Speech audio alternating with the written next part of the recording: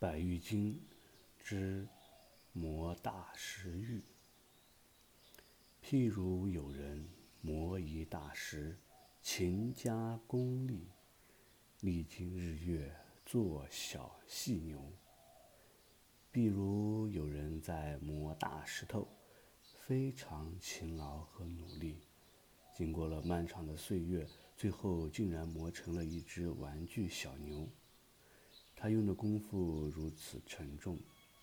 但他所得的成就却非常轻微。世间的人也是这样，做学问就像天天研磨大石头一样，用功、勤劳又辛苦，最后只完成一只小牛。就像做学问只为了成名，然后学人之间相互批评。做学问的人研究思考精细微妙的道理，知识广大而通达，就应该去实践学得的知识，追求遥远而殊胜的智慧解脱果实。如果只为求得一己的名誉，骄傲自大，就只会增加自己的过失。以上是这则寓言的白话注解。这则寓言恰恰说明了我们现代人的一些通病。在现在，因为各种的教育比较的方便，每一个人可能从小学，从自己6岁的时候，然后6岁一直可能要学到22岁，就在这14、15年的这种学习当中，积累了广大的知识，就好像用了14、15年去磨这个石头一样，但最终得到的也只是为了有一个生活，有一份工作的这个温饱而已。有些人在现在这个时代，可能即使学了很高，学到了硕士、博士，他在工作方面有可能也都不足以维持他所付出的这些努力和心力而换来的这个薪水。这就好像用了这么多的精力去完成它，却得到一个很小的一个果实。所以佛陀说，像这样呢，真的不如去用来修学解脱之道。曾经有一位智者，他说，现在人有2大通病，障碍了我们的心性的成长。第一呢，就是学习的东西太多太广，过于的广博。第二呢，就是总想要去找到一个更快的方式。而从佛法的常用的戒定慧3学和闻思修3慧来看，我们现代人普遍的是什么？慧戒强。因为一直在学习，所以对一个文字的理解呢，它这个理解性它很强。然后呢，但是定力弱，禅定的力量比较弱，戒心呢，戒律的自律的这个心就更薄。然后呢，闻慧广，我们讲闻思修，闻慧广，现在的人都很喜欢听，而且各种各样听的这种资讯就特别的多，所以因闻而生起的这种智慧特别的广。思慧浅，因为思的话它是需要安静，然后呢需要一个人独处，然后对这件事情呢要有一个深刻的认识，就是要思考。但多数的人也不想思考，有时间就多听闻，他会去听那些已经思考好的人传授给他们的见解。那修慧呢就更没办法去修了，修慧就更弱了。所以呢，在这个知识上呀，每一个现代人都可能胜过古人对于知识的摄取，然后呢和广博。可是基于这种知识的这种习惯，像很多的人啊，都是在资讯当中，然后对泛滥的资讯当中，然后慢慢的就失去了人自己自我觉知的这种状态。我们现在不管要学什么样的课，在网络上呀，各种打的开示呀，都特别的多。但是要再想到在古代的人，想读一本经书是非常不容易的。如果不是在寺庙里头，一般人家中根本就不可能有一部经。古代呢，一个人他要去拜见一个法师修学佛法，或者修学一样技能，他可能要步行数月，有时候要经年。然后对于这些法呀，这样呢就会对于法呀、对于书啊、对于诗啊，他会有尊重严谨的态度，特别也能在修行上的话，能够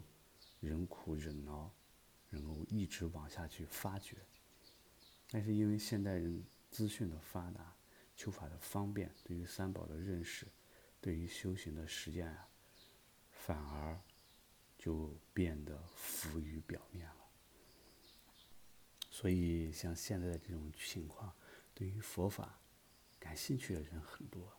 但真正想躬身实践的人确实很好。听这些讨论的人的话，可以让大家很欢喜，但真正想将佛法融入修行的人却很少。然后随着岁月的蹉跎，时间的流失，然后在生命当中老去了，才会发现，哎呀，自己没有真正的去禅修过。当离开了这些人的这种聚会以后，自己是没有办法独处的。有些人呢，又经过多年的对于教理的文思和背诵以后，他可以随口说出很多高深的语句，然后非常难理解的法相名词，以这种方式，然后呢，反而会增长自己的这种傲慢之心和我慢。所以在整个这种修行当中啊，如何能够抛于表面而达到究竟的这种真谛，那真的就是要去实际的去修行和修持，这样的话才可以让我们真正的这种超越于生死，得这种利益。反之呢，如果将佛法中的智慧用来谋求现世的财富，然后或者说是谋求身体健康、无病无恼，那都好像在用大石头，最终费了很多力，只磨得一个小牛一样。我在《指约录》当中看到一个很有趣的一个公案，居然是在说吕洞宾的。吕洞宾呢，他是是唐懿宗时代的人。唐朝末年，本来呢是一个官宦家庭，但是因为考了3次也都没考中，于是的话他就成了一个饮酒赋诗的一个名士。后来在长安的一个酒店当中遇到了这个钟离权，钟离权看他有这个善根，就传他道法。后来学成之后的话，就四处云游，而且神变莫测。而且吕洞宾的话，他的这个文采也特别的好。然后呢，吕洞宾他有一次啊，就路过那个黄龙山，看到山上有一片紫云盖顶，知道山中必定有高人，他就想入山去参访。到了黄龙山以后呢，当时黄龙慧南禅师正在击鼓声法，然后在讲法。然后慧南禅师知道吕洞宾来了，就想要度化他。然后吕洞宾在外头听法的时候，黄龙禅师就厉声问道：“说今天在你们座中有窃法的人是谁？”这个时候呢，因为吕洞宾之前是不学佛法，也不学参禅，他就觉得他这个道法是很好，求长生嘛。然后被禅师一问呢，吕洞宾就很潇洒的就走出来，就问到禅师说：“一粒粟中尝世界，半生当内主山川，请你说说这是什么个意义？”这个时候，黄龙禅师厉声说道：“你这个守尸鬼啊！”吕洞宾他就回答说：“哎呀，那你也没奈何呀，奈何我这个囊中我有长生不老的生死药呢。”慧南禅师就说：“就算你活上8万劫，最终你也会落得一个落空而亡。”这个时候，把吕洞宾说的就很生气。然后的话，吕洞宾有御剑之术，他就把这个宝剑就飞出来，然后直接就向黄龙禅师射去。结果剑到半空中，他就落下来了。他一看，哎呀，这个黄龙禅师的力量道理是比他强，然后呢就拜黄龙禅师，然后让给他做指导。黄龙禅师就给他说：“他说那个身伴党内主山川，我不问你，但为什么是一粒粟中尝世界呢？”吕洞宾啊，被问的就当下他就一下子就顿悟了，然后就拜在了黄龙禅师这个门下，并且写了一首偈子，怎么说呢？叫气却瓢囊斩碎情，如今不恋汞中金。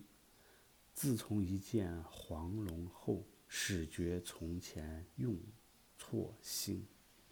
意思就是他之前所有的那些都求长生之术，然后遇到黄龙禅师以后才知道那些是费了那么所力到长生之术是不究竟的。所以当时在看这个公案的时候，你就可以知道，从这个吕洞宾的出身来看的话，他是公元前860年左右，而黄龙慧南禅师呢，生在公元不是公元前，那个吕洞宾是生在公元860年，禅师呢是生在公元1002年。两个人相遇的时候，吕洞宾已经将近有200岁了。所以他在用他的这个修行，道家的这种修行当中，他可以保持他的这个寿命就特别的长，在中国古代也有这种的。但是即使按佛法所说的，你即使有84000大劫的寿命，最终还会有堕落和空那个一天，也不能了脱于生死。因为吕洞宾他有这样的一个善根，最终的话被黄龙禅师所点化。所以我们想想，像吕洞宾这样的一个也算是道家的一个成就者，他所费尽了心思，最终修得道法，然后得到了这种暂时的这种长生不老。但是在佛法当中所看来的话，也如同用大石磨而得到一个小牛一样。更何况我们现在在这个修学过程当中费尽心力，如果是在追求对于佛法道理的这种精微的了解，能够去给别人宣讲，或者追求这个身体的健康，再健康也没有吕洞宾那种神仙厉害吧，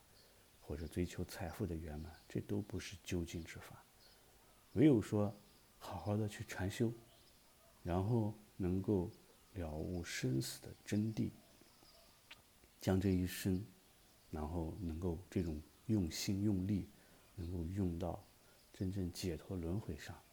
这个呢才是真正有意义的事情。所以